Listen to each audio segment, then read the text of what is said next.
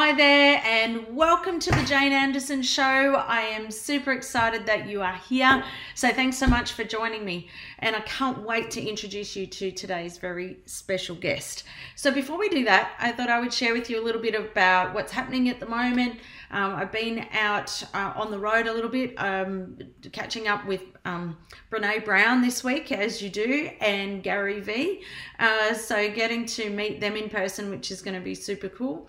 But a few other things that are on. We've been doing lots of work with helping people with content creation. So I've been doing lots of coaching around this, been doing workshops and starting to do some more work internally in organizations in helping leaders and CEOs being able to work out what do we put on our platforms. Like we've got Yammer or we've got Facebook Workplace or any of those. And so they're realizing that we've got these communication tools, and whilst we've been talking about them for collaboration, we're not necessarily using them for leaders to be able to make more conscious choices about positioning and influence and trust. So I've been doing some work in that space, which has been super exciting. It's created a program that I call Lighthouse Leadership, and it's all about keeping really visible, but not visible as in annoying, but visible because most of these clients that I'm working with are global multinationals. They have clients, they have team members all over the world.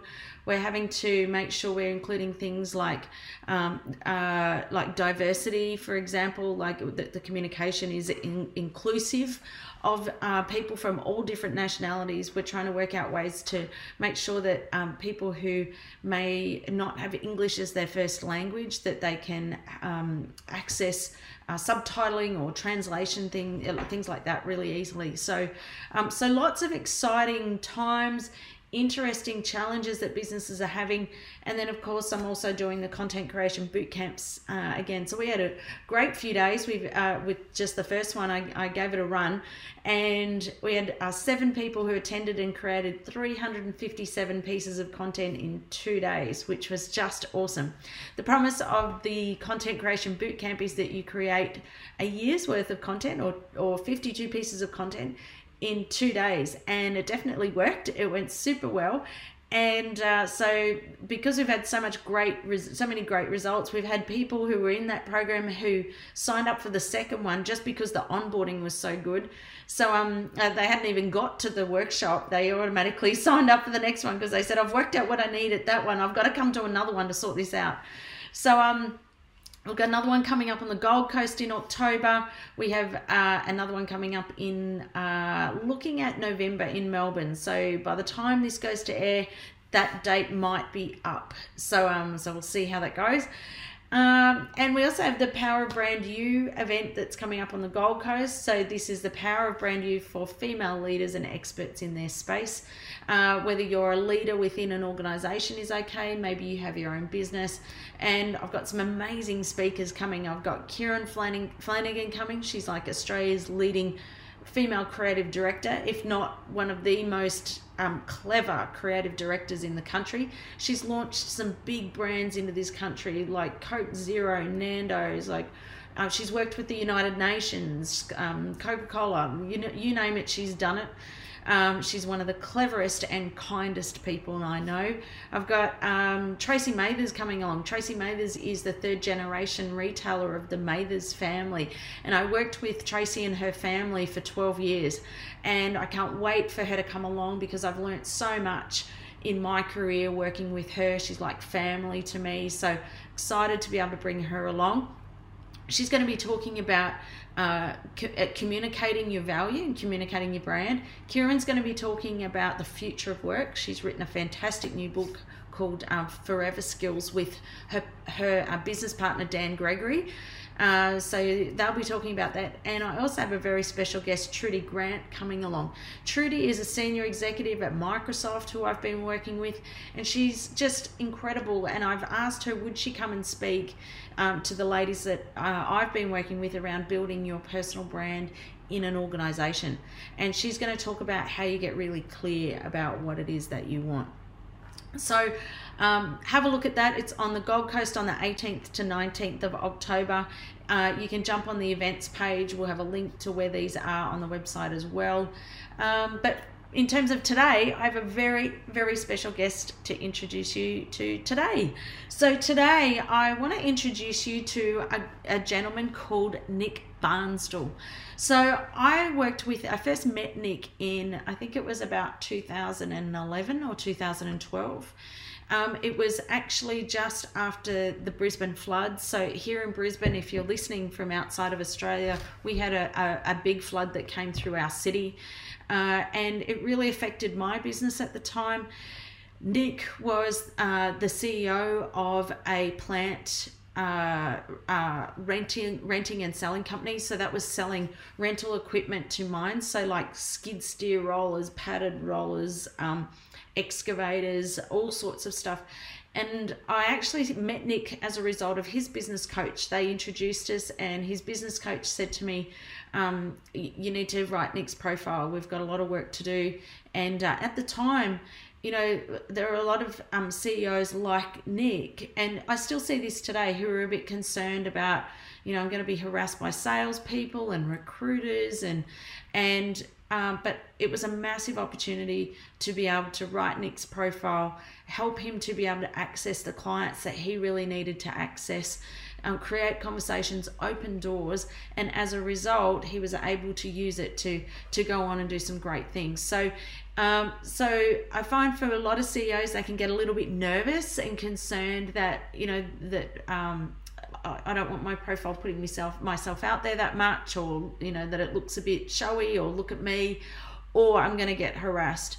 And these were all challenges that Nick and I spoke about when we first started working together. So I hope today really inspires you if you're a CEO and thinking about how can I use LinkedIn to grow my brand. So that's going to be a small part of our conversation today, but I've asked Nick to share, because he's actually just written this new book, and we talk about it in the podcast, and it's called A Better Business, Better Life. The 5 key skills to have a thriving business, break through plateaus, and create the lifestyle you want.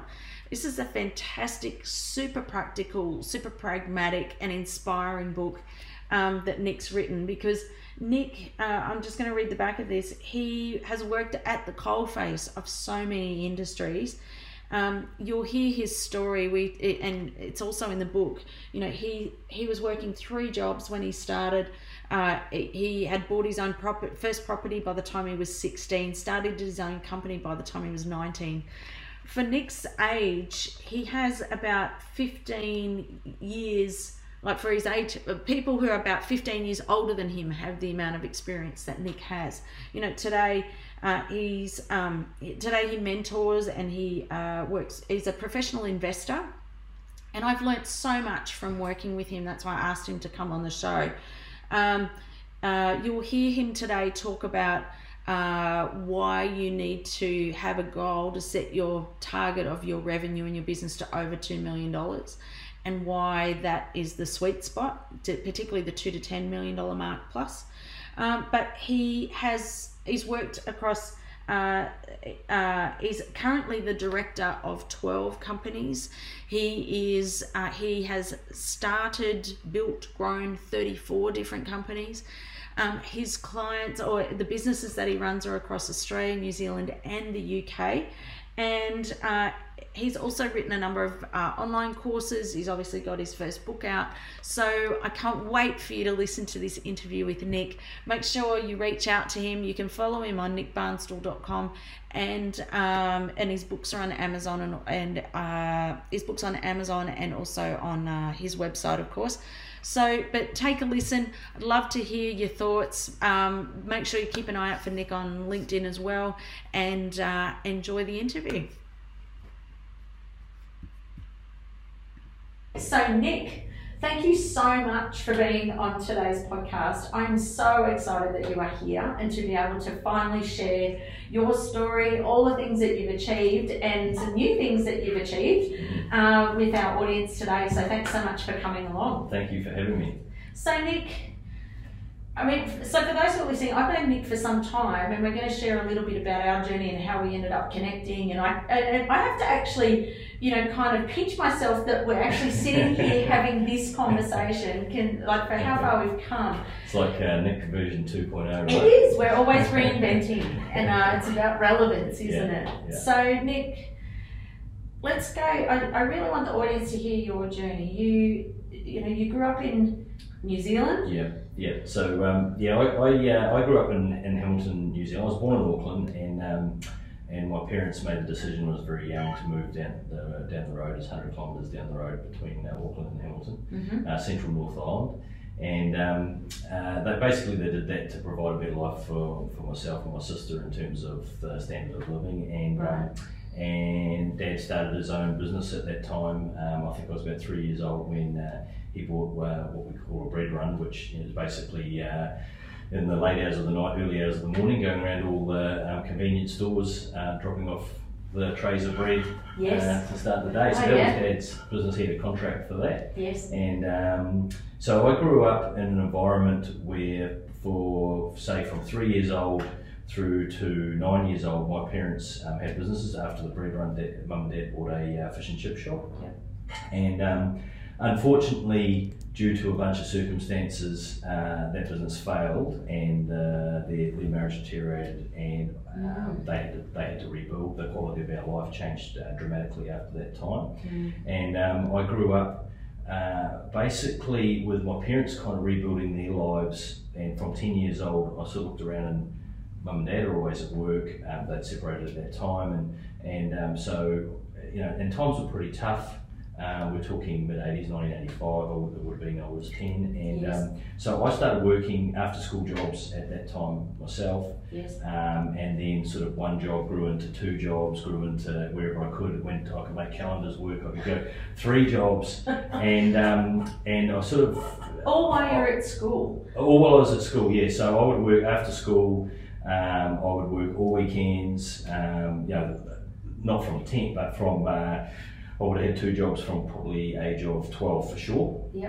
And so we're talking, after school was in a radiator repair workshop. On the weekends was in service stations, and then I used to work a night shift through the week, shifting freight at a courier firm. So, and then basically school became very low on my priorities. I wouldn't sort of class myself as academic at all. I'd say I'm probably very average academically. I suppose work through the environment that I was in. My parents were very hard workers, and we didn't have a lot growing up, and so I was very focused on, I guess, my earning capacity. And so consequently of that, my initial business mentors were my parents, through good and bad. And also then I had obviously a bunch of other small business owners that I worked for throughout those years. So kind of those people were more mentors in my life for the first, say, from 3 years old to by the time I was 20. I'd kind of been in and around business for 17 years. Very hands-on, a lot of hours a week. Like even I remember my last year of school, I was 15 years old, and I was definitely getting towards the thick end of 40 hours a week of working on top of going to school as well at that time. So, school came low priority, right? And so I left school early, not recommending it, but that was my journey. And just carried on working flat out, which started me, like, I looked around and I could sort of start to place people that were doing well in life, through these business mentors that I had, and ones that obviously that hadn't gone so well. And there seemed to be a common theme around property, and so that kind of became my goal. And particularly my father, had always sort of, I guess, instilled that with me as well. He kind of knew the path, and he would, sort of, don't do as I say, don't do as I do as I say, kind of thing. Like, look at these other people. And so, I really do credit Dad for giving me a lot of that guidance, not through his own actions necessarily, but through what he had sort of learned through his journey. And so by the time I hit 16, I purchased my first investment property. I'd been out of school for a year, and so that was a big, still probably one of my proudest moments in my life. It was a big milestone. At the time, it was kind of I suppose when you're in it, it's inevitable. Yeah, so you remind me, so you were 16 when you purchased this I property? did. Yeah, so I did it in conjunction with my mum. Obviously at 16 you sort of can't really go and sign up for a mortgage. No. My mum wasn't in a position that she could buy her house at that time anyway. She couldn't financially do that. So that was that. I bought my second investment property by the time I was 19, and I started my first company at 19. And so all of this while I still had multiple jobs going on in the background, but founded my first company at 19 and in IK Holdings. And so that was 1994. So fast forward through that, here I am at 44. I've had 25 plus years in business. I've had multiple different types of up to 34 businesses across 25 years I've had. So basically that's either founded, purchased, led, non-executive directorships, shareholdings. Yes. So in some capacity within that, I've had ownership of 34 companies, believe it or not. So one of those significantly 12 years of my life was spent as CEO for Hyundai Construction Equipment Australia. Yes. And so that was a business that we started in 2003 from scratch. Right. And grew that to 100 million a year in turnover from zero. Wow. Hundreds of staff, or over 100 staff.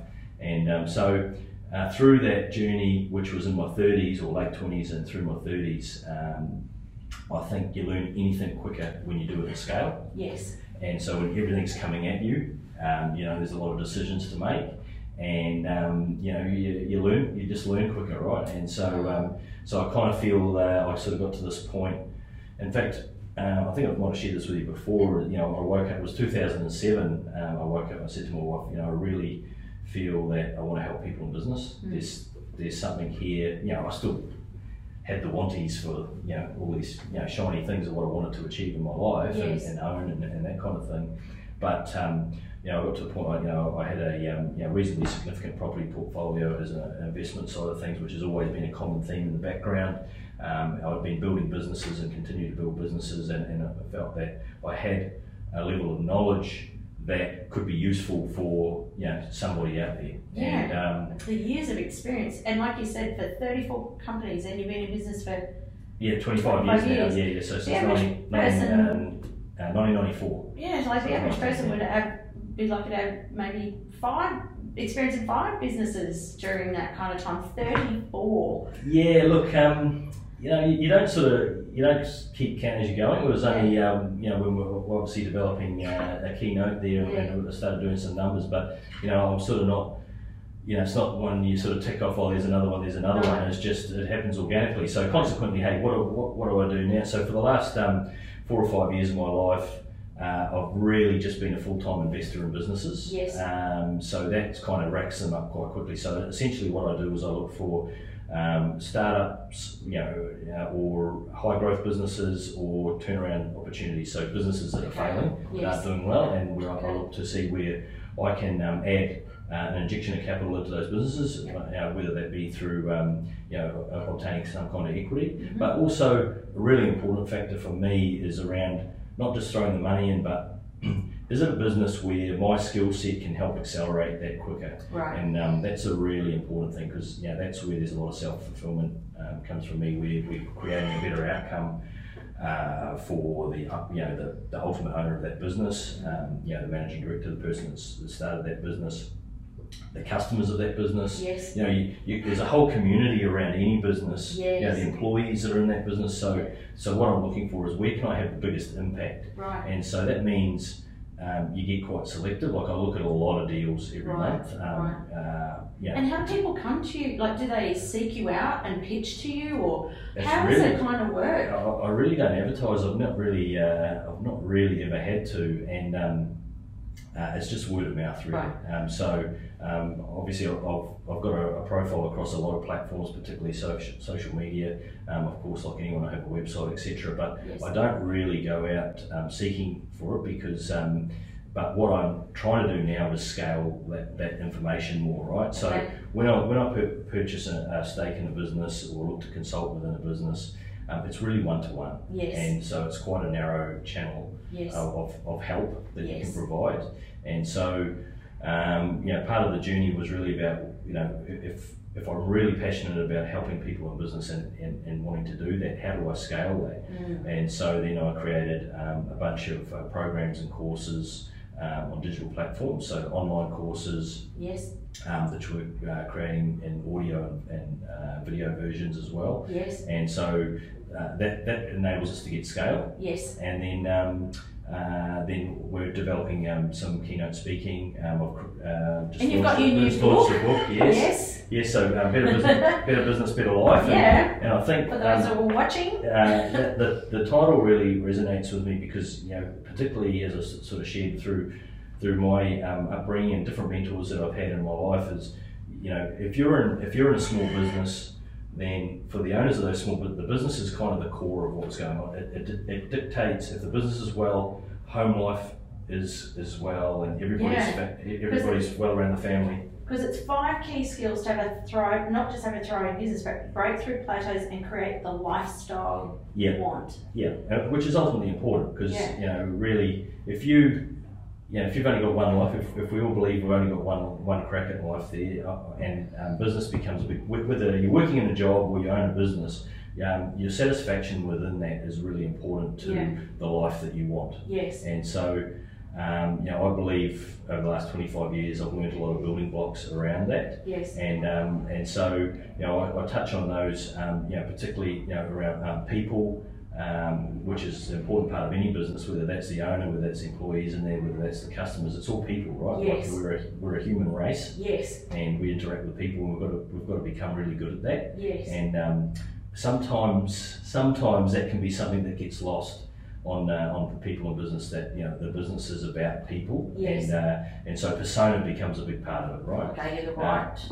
So are you the right person today, or do you believe you can become the right person to run and lead a business? Because I believe that a business should always be growing. Yes. And if you're not growing, you're shrinking. Yeah, that's right. So people, your persona.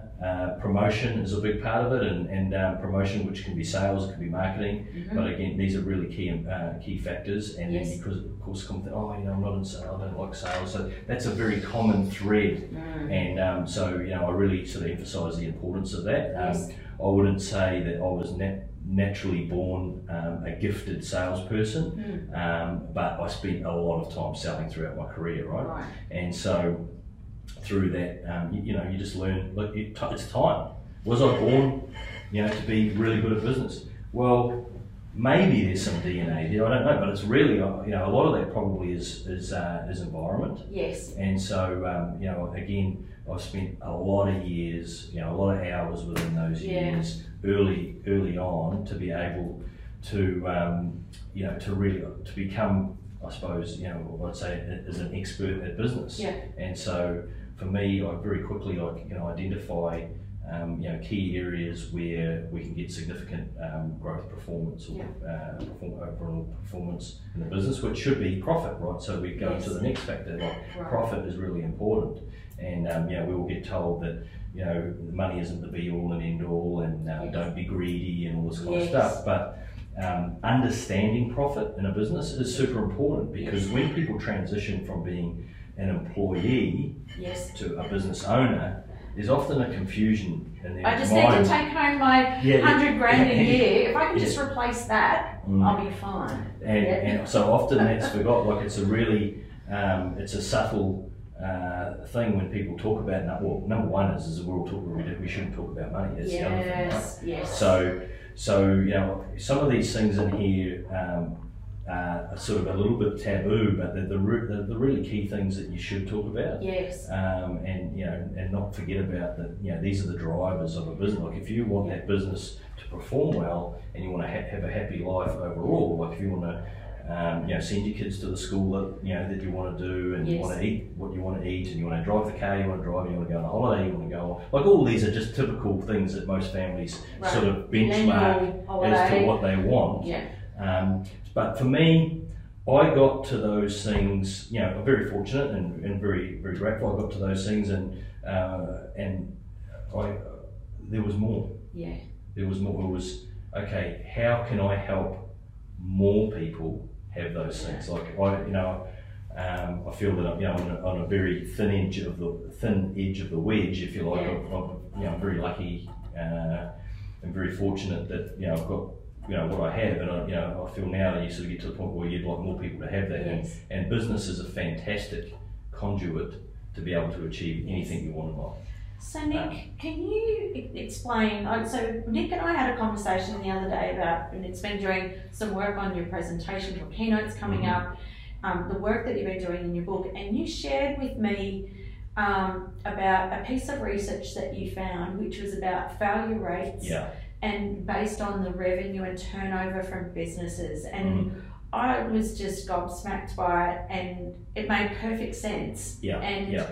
I would love for you to share some of that, because I think that is just absolutely crucial for people to hear. So, I suppose I've got a very methodical mind. Like I suppose I'm very step one, step two. Like I have a concept, and then I like to break it down as to how that is. And part of the journey, if I wanted to be able to help more people in business, then I really needed to try and understand, where is it going wrong? Okay, and so then we look at, what is the failure rate in business? So then we see the Australian Bureau of Statistics put out a number that's 60% of all businesses fail within 3 years. Yes. Which that's sounds an awful statistic, right? It's terrible.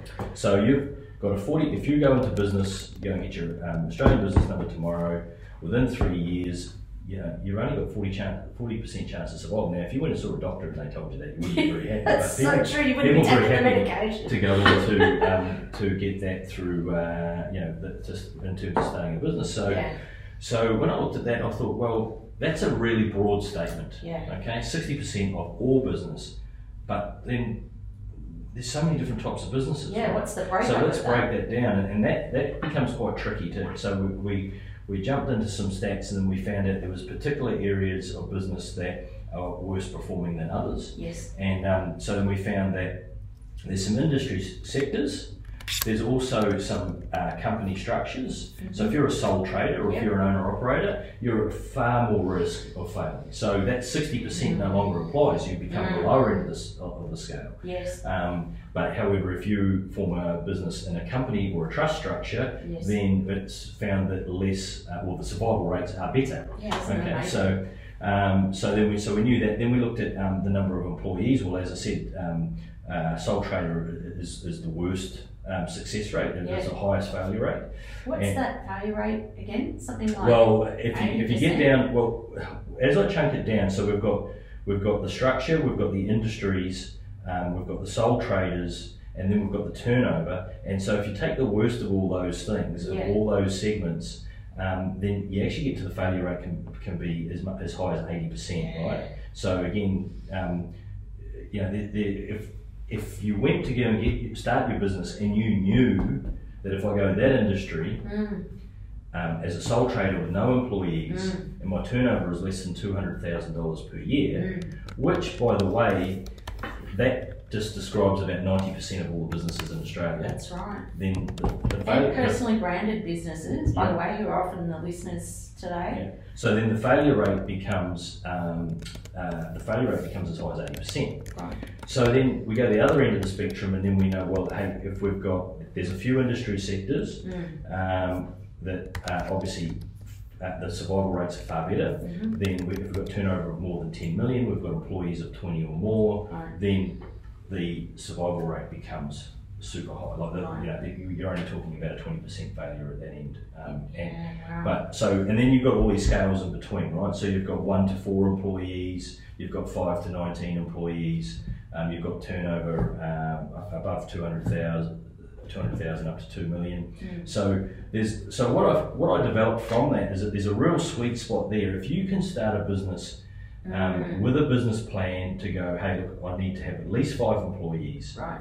Get to that $2 million. I need to be $2 million turnover. Yep. Hey, then the industry sector won't matter as much, but it's still a factor. Right. So you want to have a look at, which areas do I want to go into? But so what that happens now, there'll be a lot of people I think probably listening to this would say, well, I'm never in a million years going to get to more than 2 million a year turnover, right? Yeah. So that's where the trick comes in. That's where you obviously need to get educated Yeah. around how do I build a business plan Yeah. to get north of 2 million a year turnover. And Yeah. of course, once you've got the reasonable turnover, well, you will need staff anyway. So the Yes. staff kind of come organically. But the main thing is to start off with a plan Yes. of how can I get to 2 million, 5 million, 10 million a year Yes. turnover. We're not talking in 1 minute, but we're No. talking over what time, is it 3 years, is it 5 years to get there? So Yes. that's kind of where I would say my expertise really highly lies is to Taken in the 2 to 10 or is to certainly build a business plan above that 2 million, right? And then of course the higher they are, but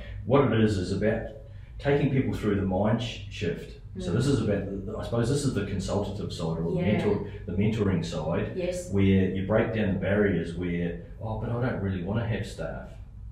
I don't really want to be, I don't want to be 2 million turnover. That means this business will be this big and Yes. whatever. So, but the thing is that if you were diagnosed with a serious illness and you were given a choice whether you live or die, you can make these choices, Yep. and chances of survival are much better. Yes. Or you make these choices, your survival chances are much Yes. worse. Now, unfortunately, sadly for people who are making that choice every day, but in business those choices can be much the same, because if you say, well, I just want my business to be that size, and you say, well, okay, well, the outcome for that could be your divorce rate, it could be suicide rates, it could be domestic violence. All of these things feature really heavily in small business. Yes, that's right. And it's often not talked about. People talk about those outcomes, but they don't often talk about the root cause. And a lot of that can be the pressure and stress around finances or the hours that people are working in the business, not making ends meet. All of those things build up, and sometimes they can obviously show their way in these awful outcomes that happen in people's lives. So what we're trying to work out is that, hey, there is when you go and build your business, you go and get an Australian business number, you start your business, you've got those choices to make. Yeah. You can hold absolutely. Otherwise, you've just got an expensive hobby, and you talk about this in the book too. Absolutely, for sure. So I'm quite big on it. Is be real from the start. Are you building a business or is it a hobby? Yes. And it might well be that unless you've got the financial backing and suitability to just have a hobby all day, you might be better off just keeping what you like as a hobby, but then building something else. Now, they don't have to be mutually exclusive. No. You can connect. Yes. But you certainly need to build a business plan to make sure that you've built a moat around that business that it can survive those tough times. Because, and I use this analogy a lot. Like if you're a sole trader, you work for yourself, you're less than 200,000 a year turnover. This is the most at-risk demographic, by the way. Then if that business starts to have a downturn, we go through some tough economic times. There's no one else left to fight, right? Yep. You're you are it, right? That's So your tolerance to reducing the turnover of the business, which then will ultimately from that you will derive your income. Your tolerance is very slim. The ability to start reducing costs if you're a sole trader. It's almost nothing, right? What are you going to do? Turn the light off a little bit, turn it off an hour earlier at the end of the day, and turn it on an hour later at the start of the day. Like, there's limited things that there's things you can do, and I talk about those in the book. But the larger the business becomes, then you've got, I suppose, a greater amount of levers, or each of those levers, it's probably the same levers, but each of those levers has a greater impact. And there's probably more notches. If you think of a lever that's got like a gear stick or something, there's a certain amount of slots along the way. So you've got variance if it's got more reach through it. So you've got more ability to make those adjustments within the business where, hey, if it's just you and your tools working out of your garage at home, I just think that you're putting a lot more at risk than perhaps there's a lot of naivety there. And you become very vulnerable. Absolutely, and we see it so many times. I see it with with clients I've worked with, and that's why we're often really, so my goal with them is to get past that $1 million mark. Yep. So we get past $1 million, we go, right, now you're right to get through well, it's a that good launch too. pad, right? So we go, because we go to platform set. Yeah. We go, now you're right to now go. So we sort of go, okay, platform set, my goal is to get them to the $1 million mark. Yeah. And then we go, now you can go, here's how you can get to, like we kind of go, well, 3 is sort of a nice sweet spot if you can get to there. Nick, you talk about, you've got this fantastic quiz on your, you've got links in your book and you've got a website, and this is kind of what you're saying about persona. Like you said, I know, and I've done it because I've been in and done it, and you can, it's such a great little quiz. What you do is you answer a series of questions, and then it gives you an answer that says you're an entrepreneur, or you're a hobbyist, or you're so you actually get to work out. So even before you go, because how often do some people, sometimes they go, okay, I've got to build this business because of what people expect of me or all this stuff. You go, well, hold on, actually who you are as a human, is this really what you want? And is this a natural space for you to play in, and making conscious choices about, is this what you really want? Even if you come back in the response that says, you're more a hobbyist, or you've got one that's a manager, and you've got one that's a leader, and so you might it's a data better. Point, right? Yeah, so that's the point here, feedback, isn't it? Because people say, oh, could anyone be in business? And I think, well, to a point they can be, but you really got to know yourself, right? Yeah. And so the point of those quizzes is around, okay, if you come through and it says you've got great entrepreneurial traits, you're destined to, you should make that happen. Well, that's great that you've got naturally, but what about the people that don't? Yes. Now, the people that don't have those natural traits but aren't aware of that, that's the danger zone. Yes. So the point of those quizzes is not to say, oh, you shouldn't be in business. What it is let's create a pathway that you're aware mentally that you're going to need to make some changes so that your business will be around you. Yeah, that's right. Yeah, like, hey, shift your mentors, shift your group of friends that are around.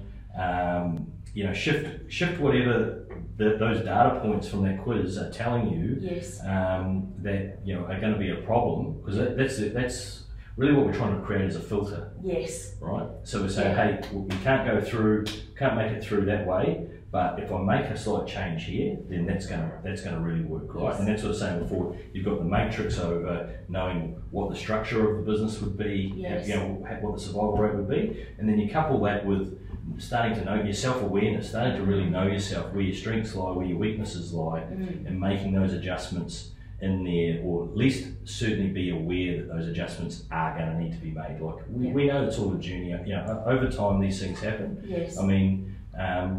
As I say, look, for 25 years of owning and running businesses, I'm a very different guy 25 years on in terms of my business decisions as what I was 25 years ago, right? And so... and that's actually what I wanted to ask you. Yeah, so you've had all these years of experience with setting up, running, leading, growing 34 businesses. You're now an investor in 12 and growing. But you've moved also from, I never thought I would be sitting here saying you created nickbarnsdale.com. Like Nick and I met from doing your LinkedIn profile. We haven't even got to that yet. But Nick and I met a few years ago, and was part of a tech group or the Executive Connection, and I spoke about LinkedIn for CEOs, because I've been writing profiles for some time, and I met Nick and his tech chair, and I went in and spoke about, it was about 2011 or something like that, I think, that we spoke, because I remember you being very stressed at the time. We'd just come through floods, and post GFC had a lot of pressure on at the time. At the time, I remember the tech chair asked me to look at doing Nick's LinkedIn profile for him, and Nick was like most CEOs were going, I don't want LinkedIn, people are going to poach my staff, I think it's a job seeking thing, but you were the one who kind of started to go, so now I realise it's actually not about me, and you started to use it for business growth. So can you tell us, there's two things where I'm coming from with this, is because I want to talk about how you leveraged your personal brand as a CEO while you were building those companies. And then I want to talk about your personal brand nickbarnstall.com now. Yeah. Like, if you look back at that time, did you have ever thought that would be the journey you kind of ended up building? But not in a million years. No, was the quick answer there. But really, look, that was the start of a journey on. Yeah, hey, LinkedIn was that platform, but the start of that, I would say, the internet and profile and social media, that whole journey. And for me, it was the realization that it is flicking the switch. It's not about me. It was about the business and the products and finding the commonality with people out there that would be interested in those things. It wasn't necessarily about looking for me. Now, I don't know.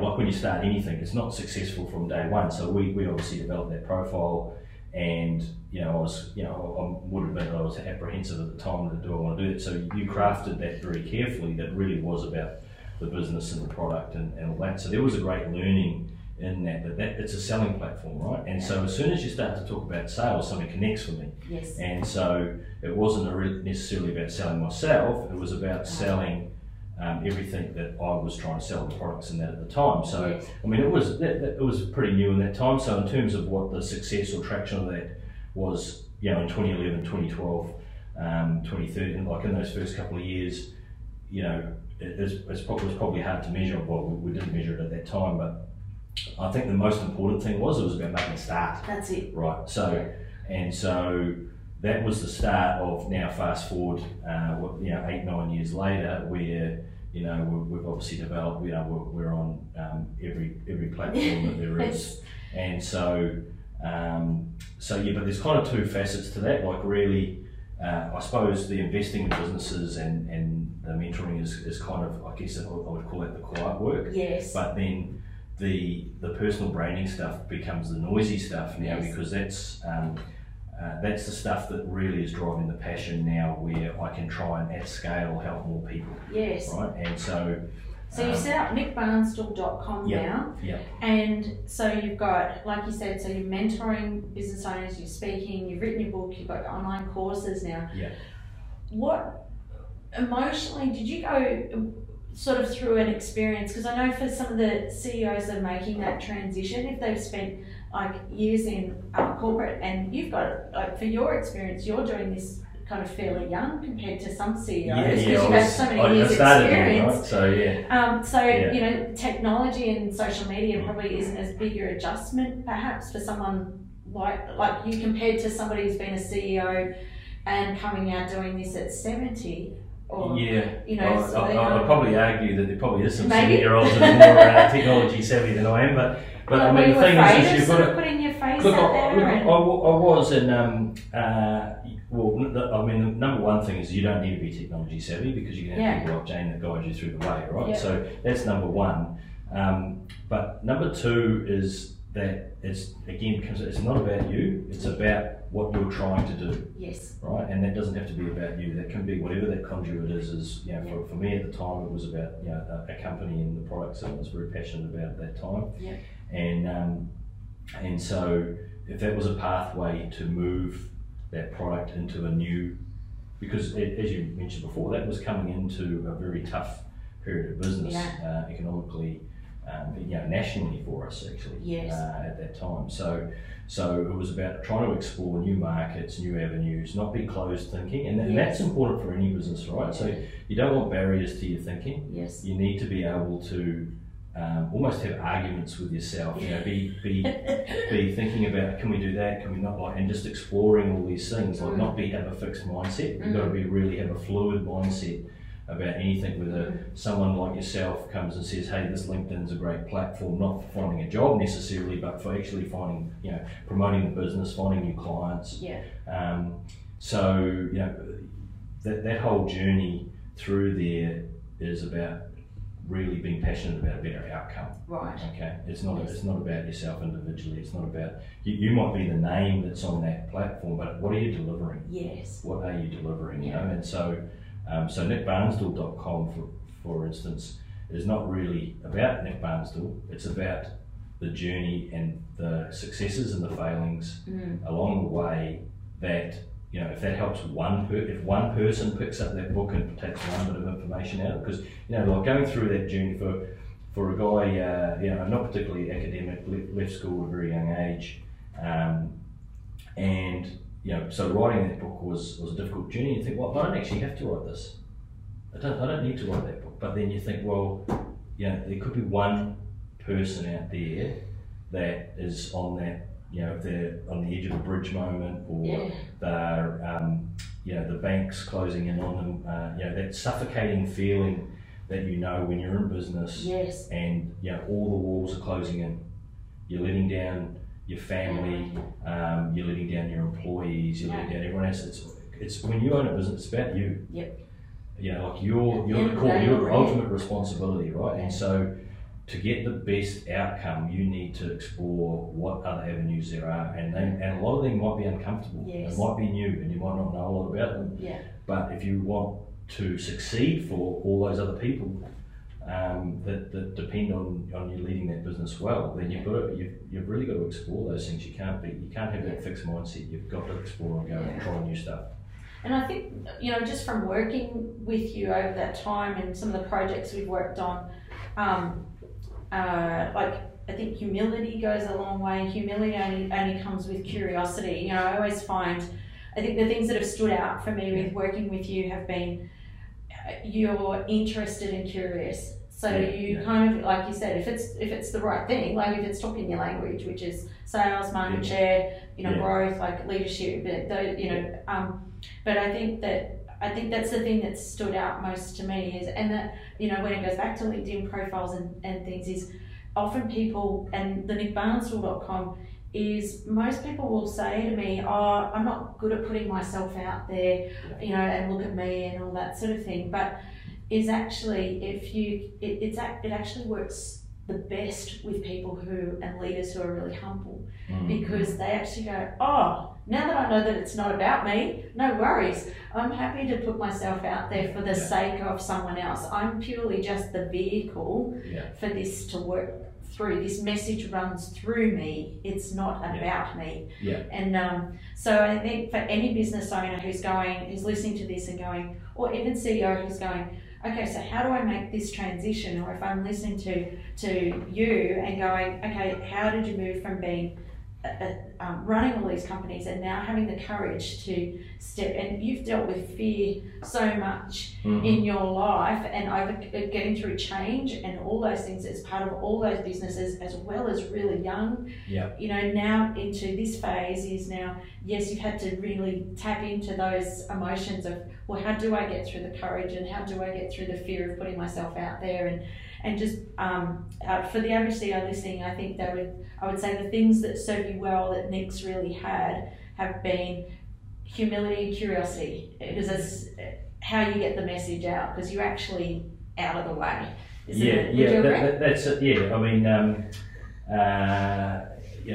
absolutely. It's just, what's the greater good? Like, what's the driver? What's the driver? And I think the danger, and this becomes stereotypical, but I only say it because I've been there, is the danger is that if you go through a career, and you would argue that you to some degree, if you get to a senior level in your career and you get a certain level of success, then in a lot of people's minds, it becomes limiting to anything that feels beneath you, right? Yes. And so, and some of these things about putting yourself out there in social media, and it becomes, oh no, I don't need to do that. And so that's where you've got to really try and understand what is driving you. Yes. And going back to the self-awareness before, what are you trying to achieve? Like, we've got this life, what are we trying to achieve with this life? And for me, it was just the clarity, and the noise, the beating drum just became overwhelmingly loud. That for me, there was a certain bunch of people that were going to connect with me in my message about my experiences in business, that I would be able to help them. Yes. And the way that I speak, as funny as it sounds, or the way that the words that I choose, the accent that I've got, whatever. That there's a certain element of people that that will break through on, and Yes. that some of the other noise won't. Yes. And that's for everyone, right? Because there'll be people that think, oh geez, I can't really stand listening to that accent. Yes. And so they'll go and listen to someone else. But I think the more people that are out there that are providing, a credible message that comes from a good place, Yes. then there's more there available. It's like going to a library. I don't like that book. I don't Yeah. like that. Well, they might all have ultimately the same That's storyline, but Yeah. they like the way that's written, not that written. Absolutely. And so, There's Hey, so yeah. much room for everybody. I think that's another fear that comes up for people. They go, well, why would they listen to me? Because they can go and buy this book. There's so much online. How do I get through all that noise? Who would bother listening to me? But like you said, there's plenty of opportunity in there. There's people who like you, people who don't like you. There's plenty of people who don't like me. I go, that's fine. Like, And if in you get that Australia, from somewhere, that's good. in Australia and New Zealand, I just don't think there's that many. Yeah. Right? There's That's not right. that many They're people. Like, big in the US. it's not a noisy space. Yeah. And the way that our mentality is and the way that we approach putting ourselves out there is different than it is in the US. Yes. And so, I think it's important that someone's there saying, well, hey, you can do it, but you can still do it with humility. Yeah. And you can do it, and it doesn't have to sound like bragging, or it doesn't have to sound like that. Like, you're just here to help. Yeah, that's it. And if this message will help you, then that's great. And if it doesn't, that's fine. Turn off. Yeah, that's I'm it. sorry, but we'll move on to the next one. So Nick, tell us. So I wanted to encourage people to go and check out your book. Go to your website and to purchase the book. The book is available on your website, and it will be on Amazon and places like that very soon as well. Yeah. One of the things I wanted to point out to the audience is that you've got some fantastic tools in here. So when people download, because they can go and do the quiz, but when they do the quiz, they also get this email that has all these resources. So you've got cash flow, cash flow forecasts, budgeting tools. If you're looking to start up a business, we have a budget template there, which just makes it really simple in terms of, if you're thinking, I'm going to start a business, there'll be things in there, because the template's been put together by someone that started a lot of businesses, right? So there'll be things in there that perhaps you haven't thought about, and you get the true costs. We've got stuff in there around reporting templates for management reporting, and as I said, I talk about the importance of profit in the business and understanding what that looks like. And I know not everybody has a great desire to grow up being an accountant, and so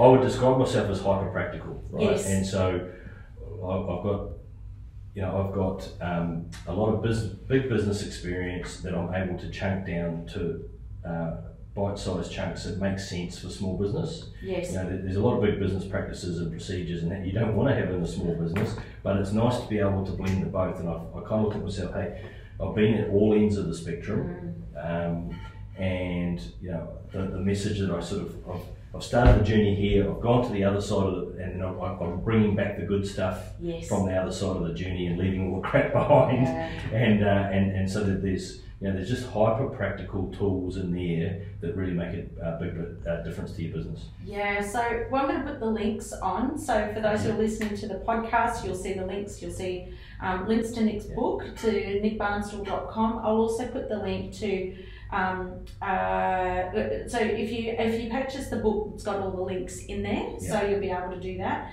And if people want to follow you elsewhere, Instagram. Yeah, Instagram, Facebook, Snapchat. Snapchat? How good is that? That's my favourite. We'll be on TikTok soon. Grace is shaking her head. LinkedIn there, Twitter. Hey, everybody know. Hey, I've not got a very common name. Barnstall's not that common, so. No, you got the URL pretty easily. Yeah. I didn't have to pay much for it, and when you Google it. It all comes up there. But hey, YouTube, there's a bunch of free tools on YouTube there that are really helpful. I think not just a small business, but even people that perhaps have gone through that journey that have run a big business, or are running a consulting business, and probably just want to have. I guess some words from someone that's kind of has been in that space and done that and dealt with those things. And hey, I just talk about how I've dealt with different situations through through my lifetime and what I've learned, and you know, hopefully it helps someone. Yeah, well done. Well, thank you very much for being on the show today. Great. And keep on going. We're cheering you on and wishing you every success. We can't wait to see more books, more online programs, more presentations, more social media. So yeah, we're lapping it up. So thank you very much for being on the show, and thanks for all your generosity and sharing some of these links and things. Okay, thanks, Jane. Thank you. Thanks.